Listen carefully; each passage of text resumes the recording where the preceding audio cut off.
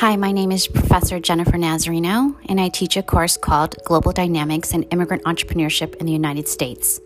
My class has created podcasts on immigrant entrepreneurs, and you'll be listening to the challenges, successes, as well as structural conditions and contextual factors that have led immigrants to start their businesses both in Rhode Island and around the country. Immigrants own over a quarter of newly owned established businesses, despite accounting for less than 15% of the total population here in the United States. Moreover, 45% of immigrant businesses are owned and operated by women.